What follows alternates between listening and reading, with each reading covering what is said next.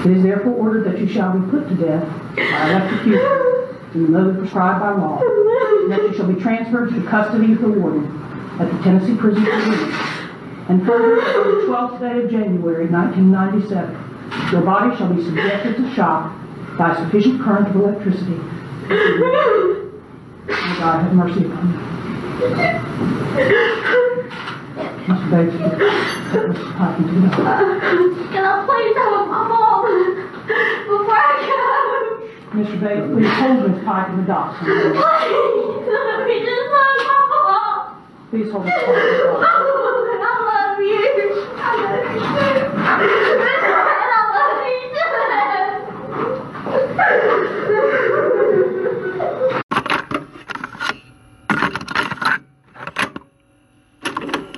What the fuck? What the fuck? What the fuck? What the fuck?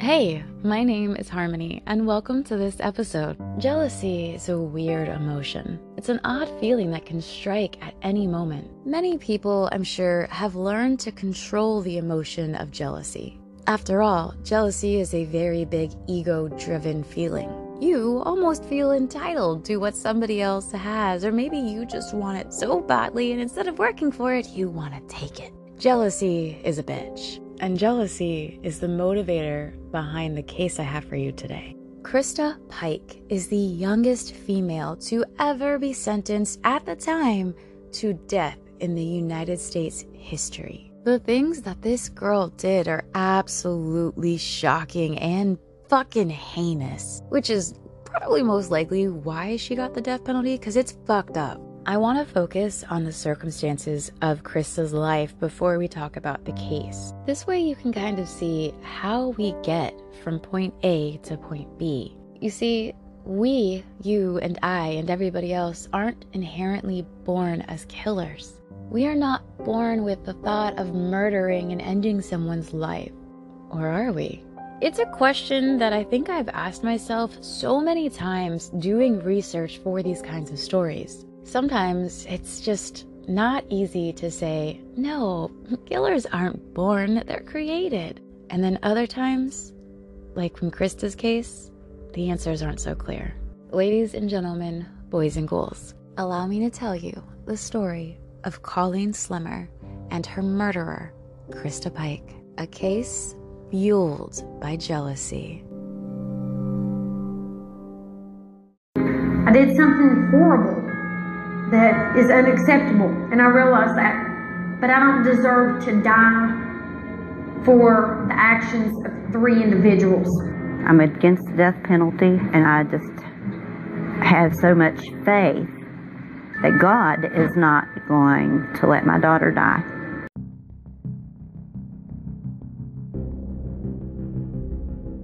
Krista Gale Pike was born on March 10th of 1976 in West Virginia. Sadly, though, horrific things were done to her by people who were supposed to love and care for her. And this began before Krista even left the womb. Her mother had a few issues with substances. In fact, while she was pregnant with Krista, she drank and consumed drugs, which doctors would go on to later say led to Krista having an underdeveloped brain. She was also born prematurely and then given to her grandmother to be raised. This was done basically immediately after Krista was born. Her mother was just not fit. She chose to party, drink, and do drugs over being a mother. And Krista's father, well, he was also not really wanting to be in the picture. This poor little baby Krista was already off to a really bad start. And I'm sorry, but it does not get any better. You would think that because it was figured out rather soon that her parents weren't going to be any good for her, so being put in her grandmother's home would be. And you know, I'll give you a pass for thinking such things, but you're dead wrong. It wasn't really a good thing that Krista was with her grandmother. Unfortunately, her grandmother was a little bit sadistic and quite terrible. She was also an alcoholic, and she lived with a man that she was dating. This man wasn't a really good guy. He was allegedly molesting Krista, and this began when she was still in diapers. Even worse, her grandmother knew about it and did nothing to stop it. Reason number 7562-C, why I hate people. So when her grandmother died, Krista was just 12, and it was still pretty rough on her, but she was sent to live with her mother. At the time, her mother was working as a nurse and still didn't have, like the whole motherly love bones in her body. Not to mention, her mother also had a live-in boyfriend, and he wasn't a good guy either. In fact, he had a very physically violent tendency of just beating the shit out of Krista. She would be beaten by him over and over again with his belt, and nobody would step in to stop him. Now, when Krista was still a kid, her mother decided that she wanted to, start bonding with her, get that, mother-daughter little fun time. And you want to know how she did this? By getting high with her child. They were sitting and smoking the ganja. Which, hey, side note, I have totally done with my father. However, there's a big difference between me and my dad and Krista and her mom.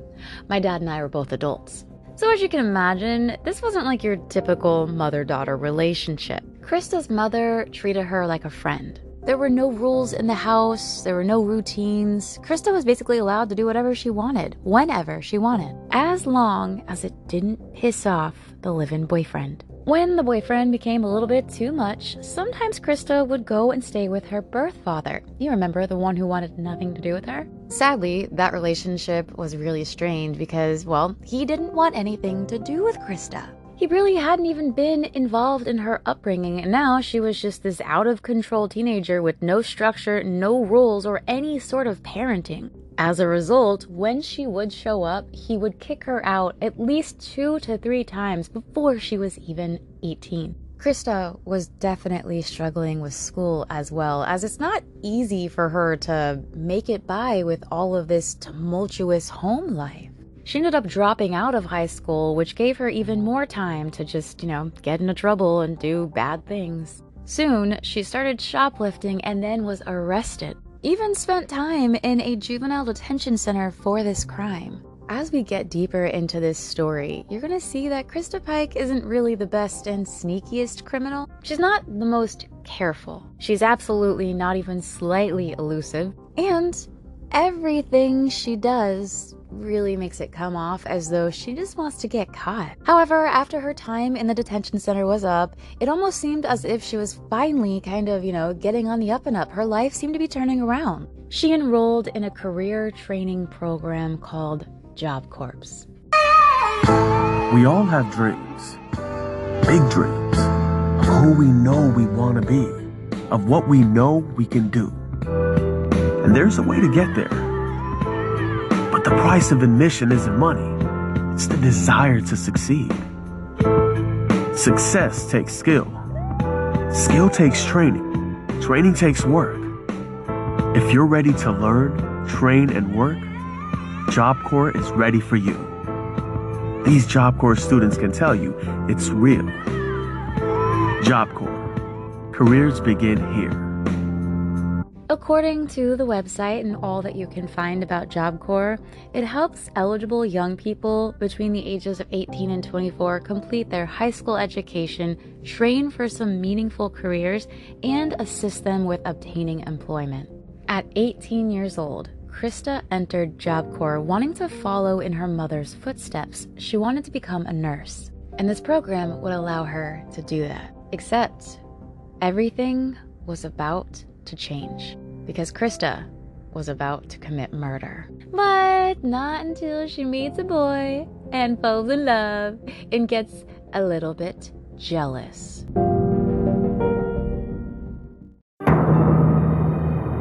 I think she sort of latched onto it because it was interesting to him. Daryl was respected, if not feared. He protected me. He was probably the first man that I'd ever had in my life that wanted to protect me, that saw me as, a treasure, something good instead of something to use and toss to the side.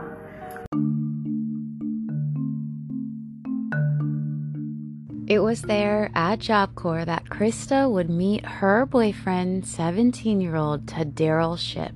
Daryl was studying for culinary arts, and together the two were this perfect storm, just waiting to rage. Much like Krista, Daryl had a pretty difficult upbringing. His mother raised him by herself, but she struggled to even make ends meet. Side note, as a single mother who barely has any help from, well, my son's father, it's difficult out here, let me tell ya. I make too much for help from Uncle Sam, but I don't make enough to really get by in the world today, if you know what I'm saying, because, oh my god, it's scary out here. Sadly, though, they could barely get by. They lived in a rather poor area and a really bad neighborhood. So Daryl ended up getting involved with gangs at a pretty early age. Mixing with these gangs got him into some serious criminal activity. He ended up dropping out of school by grade 9.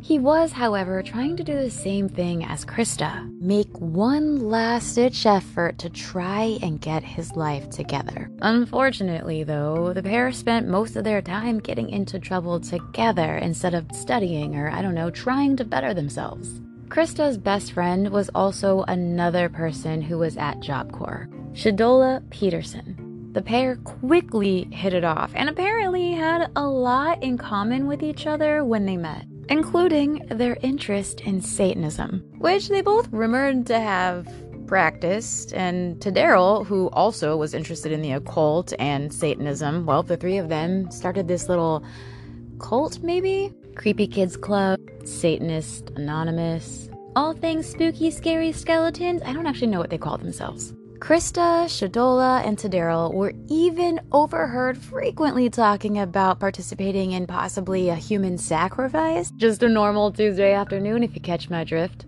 Go grocery shopping, take the dog for a walk, commit human sacrifice, be in bed by 9:30. Unfortunately, though, nobody took them seriously. They were just a bunch of kids talking about odd things, although I don't know why nobody batted an eyelash at human sacrifice. That's not normal talk, if you catch my drift. If I heard 17 and 18-year-olds talking about murdering somebody all in the name of Satan, I'd be a little bit suspicious. I don't know what I would do, but I don't know if I would just turn the other way. Sadly, everyone turning the other way to these three talking about it was not good for Colleen Slemmer. This is where our story is really about to get heinous. Krista made other friends, including a quiet girl named Shadola Peterson. But Krista also found an enemy, 19-year-old Colleen Slemmer.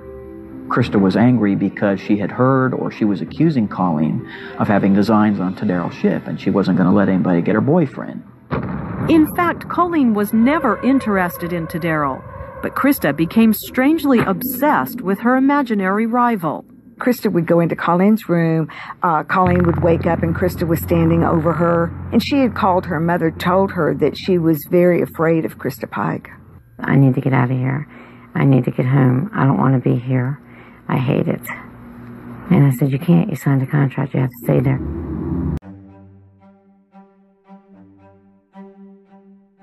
I want to begin this segment with a little anecdote. I don't know if you have ever been cheated on, or if you've ever felt as though maybe your partner was going behind your back, being deceitful, lying to you, talking to other, maybe having an emotional connection, a physical connection. Cheating really does something to you if you're the person who's been cheated on. And I'm saying that because the jealousy that arises in this case is because of rumors of cheating. If you've ever been cheated on, you know that shit fucks you up. My most recent relationship, I will be completely honest, and he cheated on me. He was actually in a relationship with a woman that he had cheated on his wife with, and I don't even know if she ever knew. It was her best friend. They're still best friends today, so I highly doubt that she knew. However, it was the other woman that, as much as I don't like her, had enough respect for me as a woman to tell me the truth of the situation. While my boyfriend just sat there with his thumb in his ass, shocked that he was caught, and even more shocked that I was upset. I know, crazy. Why would I care about something like that? It's almost as if we were in a monogamous relationship and that was going out of the bounds of such a thing. Anyways, with all that said, I think I can kind of Understand, when you're cheated on, it makes you fucking angry. You got a lot of big emotions and you want to get those shits out. But I don't condone nor believe that murder is the answer. And that's coming from a woman who a few times would have loved to knock her ex out for his bitch-ass ways, his cheating tendencies, and his manipulative abuse. But instead, I just cried a lot and hated existing. But I'm a free woman, and I'm not in prison, unlike Krista, which is because she took a whole different route. Colleen Slemmer was a 19-year-old girl from Jacksonville, Florida, when she began her stay at Job Corps. Colleen was going for computer technology, which is very lucrative, and obviously the field of IT, engineering, big areas. Technology is booming. Because of this, however, Colleen ran in a completely different crowd than Krista, Taddaryl, and Shadola. In fact, if it wasn't for this little rumor that was about to start spreading throughout the campus, Colleen and Krista probably never would have crossed paths. However, like I said, a little birdie started telling people that Colleen was pursuing Taddaryl. But not even just that they had also hooked up. They was doing the devil's tango, brown chicka brown cow. There wasn't a whole lot of validity to this rumor. However, it was said that supposedly Taddaryl would eventually confess to Krista that he had in fact hooked up with Colleen behind Krista's back. Either way, Krista was incredibly jealous and possessive of Taddaryl. So, I guess you could say Colleen was in for a lot of trouble. Because here's this very young, unable to control her big emotions lady who believed that Colleen wanted her man. Oh, God. It's just not going to end well, obviously. Seriously, Krista was not going to let this go, whether the rumor was true, whether they actually hooked up or not, whether Colleen wanted Taddaryl or she didn't. It could have been real or imagined. Whatever it was, Krista finally had a reason to let all of her anger out. And, well, she has a lifetime worth up to this point, and she's ready to let it go. I wanted to get her off campus, and I had every intention of fighting her. Probably when they came through this tunnel, that's when Colleen began to think that she was in trouble. And she started asking Krista if she really was going to have weed and smoke a joint. In response, Krista started yelling at Colleen, hitting her in the face again and again. As Krista was hitting Colleen, she was fighting back. And Colleen wanted to try to make sense of the whole thing. And she kept saying, now, wait a minute, let's talk about this. Then the horror began. Krista took out a box cutter she'd hid in her jacket and slashed Colleen's stomach, hands, and breasts. Well, Colleen tried to run away, and that really infuriated Krista. And Krista and Taddaryl knocked her down and drug her back. Then she started kicking her. Don't move. On January 11th of 1995, Krista's in class hanging with one of her classmates, and she looks at her friend and says, "I'm gonna kill Colleen." Okay, calm down, crazy. Seriously, the classmate was just like, all right, sure you are. Why don't you pop Midol, sweetheart, because you sound like you're PMSing. I'm not kidding. In the 90s, it was completely normal to tell somebody to pop a Midol. So her classmate took Colleen and her threat at zero face value. She honestly thought that Colleen was just kind of pissed because of this whole rumor spreading around campus that her boyfriend was completely unfaithful. And of course, instead of being mad at her boyfriend, you know, the man who was putting his body parts in other people's body parts, just saying, it takes two to tango. Anyways, her classmate was just like, yeah, no, she's obviously in a dark place because of what's going on. She doesn't know real from fake, so she's got a lot she's dealing with. She's just venting. But then the following day, on January 12th, when Krista, in fact, asked Colleen to hang out with her, that may have been a little bit of a red flag. They actually planned to head out to the park that evening, smoke a little of the weed, a little bit of ganja, get a little high. You see, Krista offered to do this as like a peace offering. Metaphorical peace pipe, if you will. Nothing says, we're cool now, like bonding and getting high together. So, around 8 p.m. that evening, the 4 teens were spotted walking away from the Job Corps' dormitory. However, only 3 of them would return to the dorms a few hours later. I don't know if my math is correct here, but I think 1 is missing. I don't know. I was never a mathematician, so I could be wrong. However, it seems as though I'm pretty spot on here. I think I'm mathing correct because once they were away from all of the prying eyes, the real plan went into effect. Krista was in fact going to kill Colleen. And this was going to be as a human sacrifice and out of complete, pure, utter rage and jealousy. Ooh, that's some big emotions with some crazy outcomes. Her friend Shadola acted like a lookout and just made sure that nobody was walking their way so that they could get through what was going on. For the next 30 minutes, Krista viciously tortured Colleen.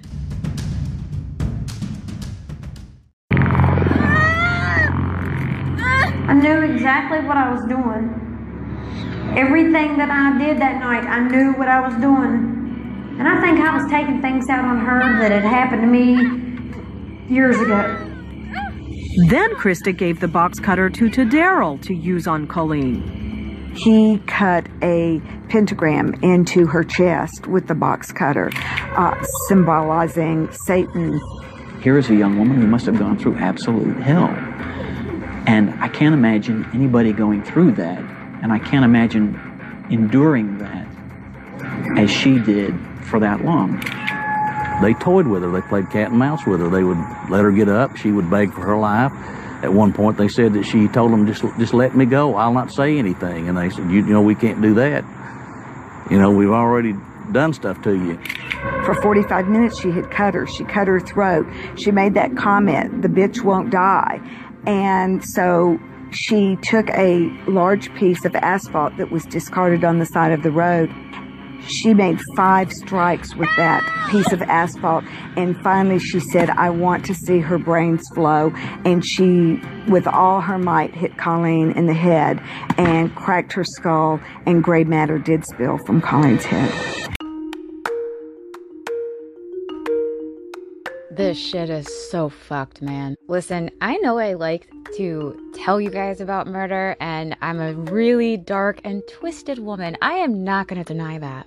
However, reiterating sometimes and repeating the absolute grotesque and purely heinous shit that some of the monsters that walk around this fucking planet do disturbs me. So, with that being said, let's talk about Krista and her fucking disturbing crime. First, she made Colleen strip.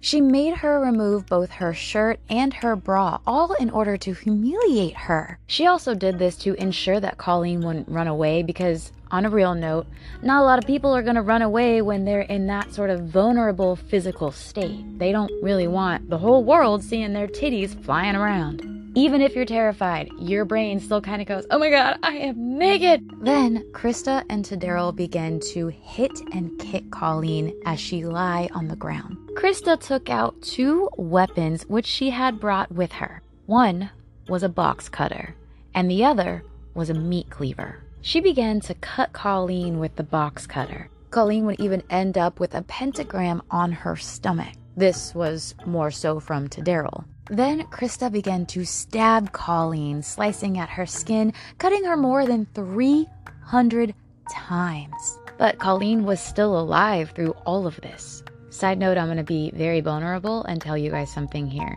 I've been stabbed. It is not a fun feeling, and I've had it happen to me multiple times in one experience. You feel everything.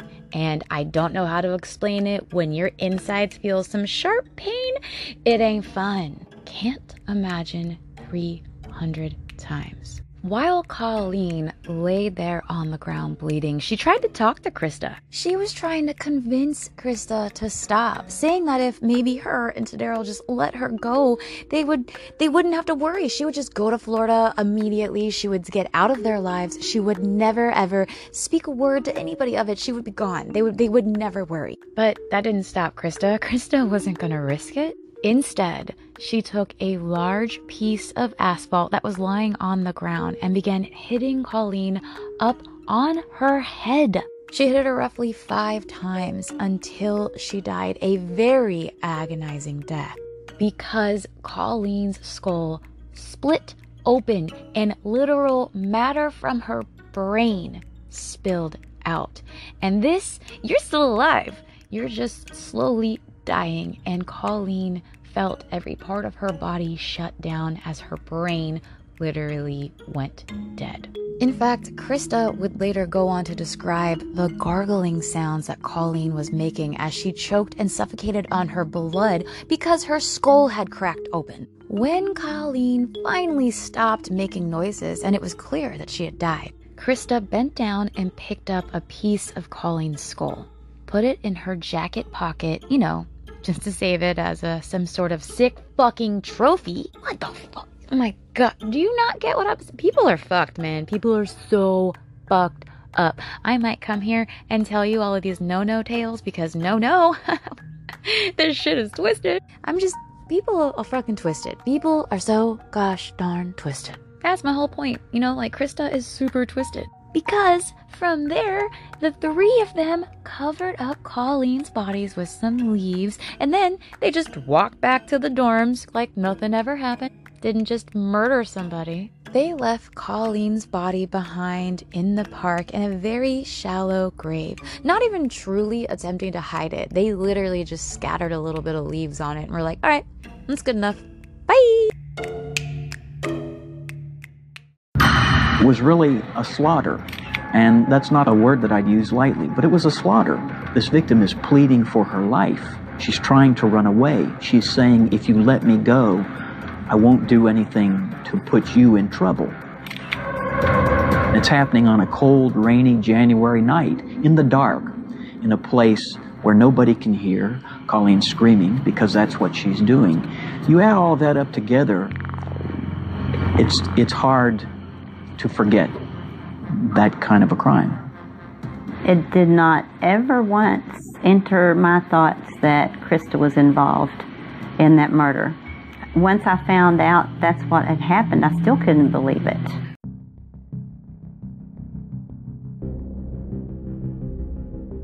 It would be around 11 o'clock when Krista returned to the dorm. And again, she wasn't trying to hide anything. Krista's roommate was in their room when she arrived, and immediately Krista began bragging about the fact that she had just murdered Colleen. Of course, her roommate didn't believe her and was just like, oh, okay. To which, you remember that little piece of Colleen's skull that Krista put in her pocket? She pulled it out and was like, then how did I get this, bitch? Immediately, her roommate was a little bit put at ease, but didn't really take it any farther than that. Although Krista was singing and dancing around the room as she retold the tale of killing Colleen. That is so fucked up. Yet, her roommate didn't tell anyone and didn't go to the police.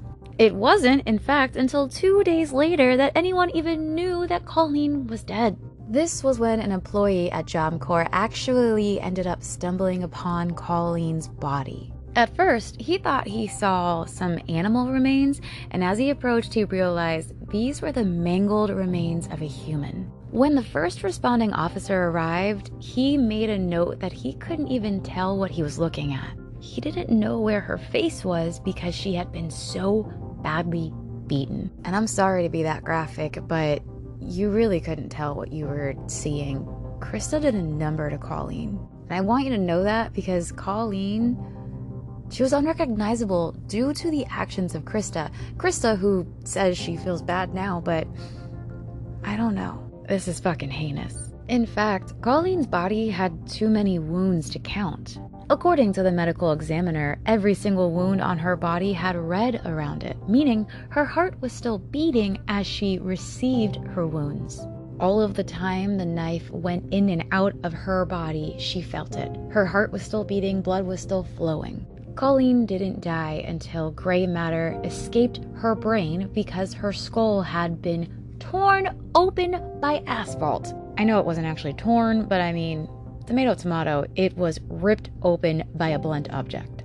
Her skull did what it was not supposed to do. In fact, I don't think anyone's skull is supposed to split like a watermelon. You're not gonna live to tell the tale of that, at least not usually. And this was all at the hands of Krista and her depravity. Colleen felt every single slice and dice in her skin, from the pentagram to the slit across her throat. Do you remember at the beginning of the story when I said that Krista wasn't really a careful, elusive lady, that she loved to show all of her crimes, and she was just a dumb criminal? You know what I'm saying? She wasn't very smart, wasn't very bright when it came to the crimes. She wasn't. In this case, she just bragged about what she had done to anybody who would listen. And I don't know about you, but I feel that killing 101 is keep your fucking mouth shut. It's like Fight Club. You don't talk about it. So, once Colleen's body was recovered, it didn't take long for the police to determine who the main suspect was. It was the little girl who wouldn't shut her mouth down at Job Corps. So she was brought in for questioning. Almost immediately, Krista confessed to the entire thing. She gave police permission to search her dorm room and told them where they could find her jeans that were soaked in Colleen's blood. She showed investigators where she had even dumped evidence and where she had hidden Colleen's ID. She then retraced her steps back to the scene of the crime and gave them intense details on how they could just basically build a case against her, because she walked them through a play-by-play of the murder. If there ever was any doubt whether Krista had killed Colleen, all doubt would have been squashed the moment that the school counselor discovered a jacket that Krista had left in his office. Would you like to know what was in that jacket? Right there, snuggled up in the pocket. A piece of Colleen's skull. That little sick and sadistic trophy that Krista just had to have. As stated, Krista gave the police a lengthy confession, even wrote it down. She said that the two women had been having issues for quite some time, and that these issues mainly stemmed from, Tadaro and the issues she had with Colin wanting Tadaro, because that was her man. Initially, Krista said that she just wanted to scare Colleen, to get her to stop running her mouth and to leave Tadaro alone. The fact that Krista brought a meat cleaver and a box cutter, though, with her makes it look as though that's not really what she was hoping for. Seems as though she may have had a little bit of some violent undertones already planned. I don't know about you, but if I'm gonna go meet up to talk to somebody, I don't bring weapons. I mean, if my whole encounter with you is not in hopes that I'm gonna probably try to take your life, I don't need a weapon. I mean, I might have one as a woman who's, out in the world alone for protection, but if I'm gonna go hang out with a friend to try to talk, I'm not bringing a meat cleaver. The most you're gonna see on me is a vape and my phone. But a meat cleaver and a box cutter, I don't need that. Do you need that for a conversation? And if you do, maybe you should stop and think twice about yourself, because you sound like Krista Jr. Krista, by her own statement to Randy York, said that this had gone beyond what she thought it would. If you turned your back, you'd think you was talking to a little girl. She was very talkative, very willing, very excited about what she did, willing to tell you about it. And right off, I got the impression that this is the grandest thing that's ever happened to her, and this is her highlight in life. I was the first one they arrested, the first one they interviewed. And I thought that if I went in there and told him that I did every single thing that happened up there, that Tadaro and Shadala would just get to walk out of there and they wouldn't worry about them anymore, because they had the real killer. Through one of the psychiatrists, come out with the opinion that she had all the profile of being a serial killer, but probably got caught her first time. Krista told police that Colleen pleaded for her life. But as she did this, it only infuriated Krista more. Because the more that Colleen talked, the more difficult she found it to go through with the killing. Sort of added that human element there, which really fucked with Krista's head. She described how at one point she thought she heard someone walking toward them, so she stopped the attack and took a look around. Colleen then took this opportunity to try to get up and run away, but Krista pushed her back down to the ground and began kicking her in the face. Krista claimed that she wanted to put Colleen out of her pain and misery. That's when she decided to do her a favor by hitting her in the head with a large piece of asphalt. She also sold out her boyfriend and her friend, naming Daryl Shipp and Shadola Peterson as her co-conspirators. What happened to snitches get stitches? Krista was charged with murder, and while it was absolutely clear that she was the one who tortured and murdered Colleen, her attorneys tried to argue that she had diminished mental capacity and a very severe case of borderline personality disorder. Side note, as somebody who has been diagnosed with this, I really, really, really, really despise how people try to use it as a way to blame murder or real bad shit on, like, you know, what they did. No, that's not how. No. Yeah, okay, BPD is real bad and you can have some serious issues with splitting. But, like, I don't know. It just angers me. Anyways, let's continue. They were trying to point Krista toward a difficult upbringing. You know, all the abuse that she endured, that she suffered as a child, caused the disassociation, caused the BPD, which, as somebody who also endured lots of abuse and disassociated and used a lot of her own serotonin and dopamine to get high on my own supply so I didn't have to live through the horrific reality of what I was enduring. I get it, and I can see that Krista most likely had some severe mental illnesses because of this. But to say that that is, you know, the reason that you committed murder, okay, even if it is, doesn't mean that you just get a slap on the wrist. You took somebody's life. You're gonna fucking pay for it. Sorry. But you are. They also tried to use that Krista also had a dependency on marijuana, which made her do bad things. Shut the fuck up with that shit, okay? I smoke on the daily, often. If you don't like it, I'm so sorry, but you don't live my life. Anyways, I'm not out here murking people, punching babies, and stealing candy from kids. Instead, I am wondering why I walked into a room, because I probably got so high I forgot, but most of the time it's because I'm hungry. But I still forgot why I walked into the kitchen, because, come on, I'm high. I'm baked off my ass, and I cannot remember why I even got up off the couch, okay? Okay. Sorry, I'm trying to make this really fucked up episode a little bit lighter, all right? Let's laugh. Let's laugh together.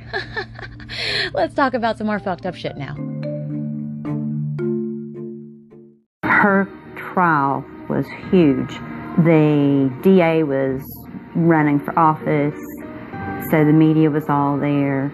My suspicion is that she appreciated that and probably felt like it gave her some status.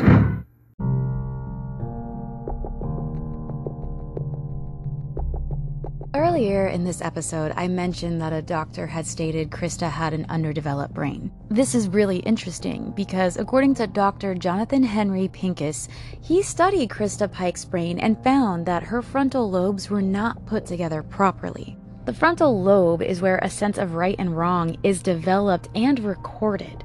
He testified that he believes Krista was doomed from the beginning. When her mother was pregnant with her, she continued to drink heavily, like consumed vigorous amounts of alcohol on a daily basis, which leads to fetal alcohol syndrome, aka Krista's brain not forming properly. He also added that every killer that he has examined shares 3 features along with Krista: brain damage, a history of abuse, and mental illness, as stated, all of which Krista has suffered with.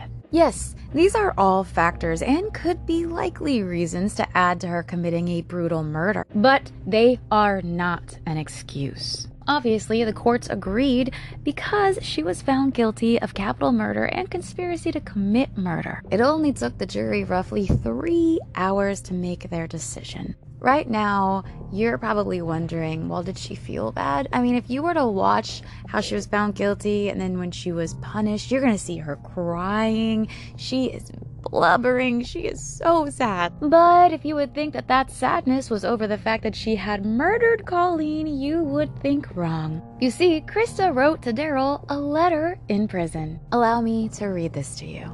Please write me. I miss you so much. You see what I get for trying to be nice to the hoe? I went ahead and bashed her brains out so she'd die quickly instead of letting her bleed to death and suffer more. And they fry me? aimed at some shit. Please write me and tell me how you're feeling. Also, tell your lawyer if he wants me to testify for you, I will. Love you for the rest of my life. Little devil. Now, as for her boyfriend, Daryl Shipp, he would also be convicted of murder for the role that he played. He was sentenced to life in prison with the possibility of parole after 25 years. Krista's best friend, Shadola Peterson, who acted as the lookout, testified against both Krista and Daryl and received probation in exchange for her testimony. As for Krista, she would never, ever leave prison again. Krista was sentenced to death by electrocution, which is practically unheard of for someone her age. This was a severe sentencing, and she was the youngest woman to ever be put on death row at the time. However, we all know how long these things take, so this whole sentencing that began in 1996 hasn't followed through today. Krista is still sitting on death row. And I'm gonna go ahead and tell you, she's been living a pretty busy life in prison, still making a name for herself, and it's not really a good one. Her mom took the stand and said, and it sticks in my mind today, I was a terrible mother. I was a terrible mother. She tried to show the jury, hey, some of this is my fault. If there's any one thing that I could change if I went back, would be that I would have spent more time with my children. Every child goes through broken homes or mixed up families or whatever. That does not give a child a right to, kill.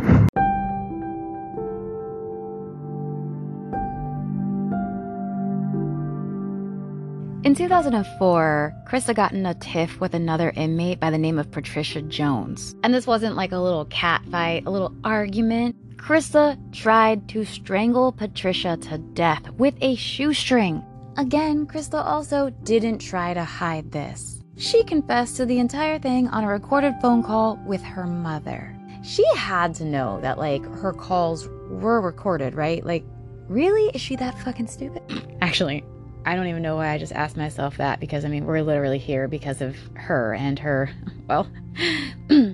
stupidity. Because of this attack, she was charged with first-degree attempted murder. Already on top of her charges, she was already sitting on death row for. So, not like it matters because she's already supposed to be executed. Don't know when that's gonna happen. Side note, one of the biggest things that pisses me off in this world is how the hell we have so many people sitting on death row. How is it so difficult to just fry somebody? Or, I don't know, lethally inject them? I don't understand why we have so many prisoners just sitting on death row. Half of them die of natural causes on their own as they're waiting. That doesn't feel like justice to me. Then, here's another thing. In 2012, I guess that Krista got real bored because she was still sitting behind bars. She decided this would be the perfect moment to try and escape.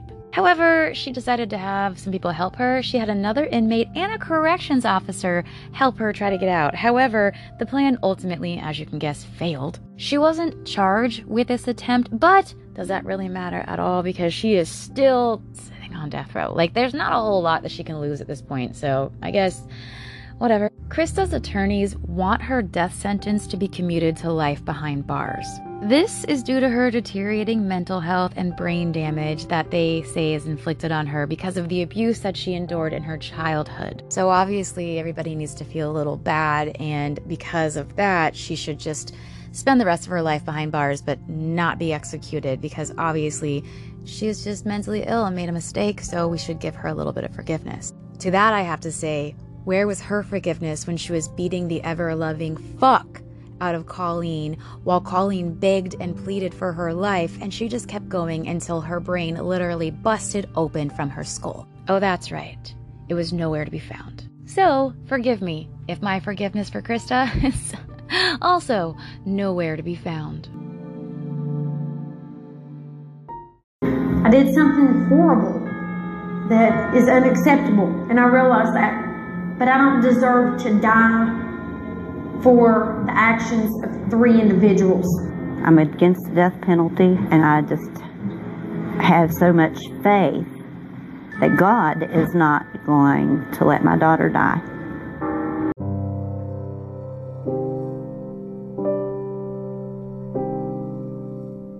Ladies and gentlemen, boys and girls, this is the end of our show. As always, it feels so weird to say what I'm about to, but I hope you enjoyed it. I know, the topics I talk about are dark, twisted, and really fucked up. However, I put a lot of love, effort, and creation into what I bring you. I genuinely hope that you enjoy this time with me every week, and though the stories are not going to leave you warm and fuzzy, and we're not holding hands singing Kumbaya as we cuddle with one another because we're telling stories of warm and fuzzies. Instead, you and I are left thinking, what the fuck? Are you serious? That's twisted as shit, Harmony. Yeah, I know. That's why I told you. And I love that for us. I love coming here every week to tell you these really messed up stories. But most of all, the reason why I love it is because I'm with you. So, what do you say? Meet me here next week, and I will tell you another pretty twisted story from around our world. A story that's going to remind you, hey, monsters are real. Yeah, they're everywhere. They're more than likely not under your bed or in your closet, though. In fact, you don't have to look in the dark for them. All you gotta do is look right next to you. Because more often than not, the monsters in the world are those that we love, cherish, and hold dearest to us. Anyways, stay safe, and I'll talk to you on the next episode of What the Actual F. Seriously, watch your back. Don't go in the woods with somebody that, offers to get you high, because I never want to tell a story about you. Love you. Later. Bye.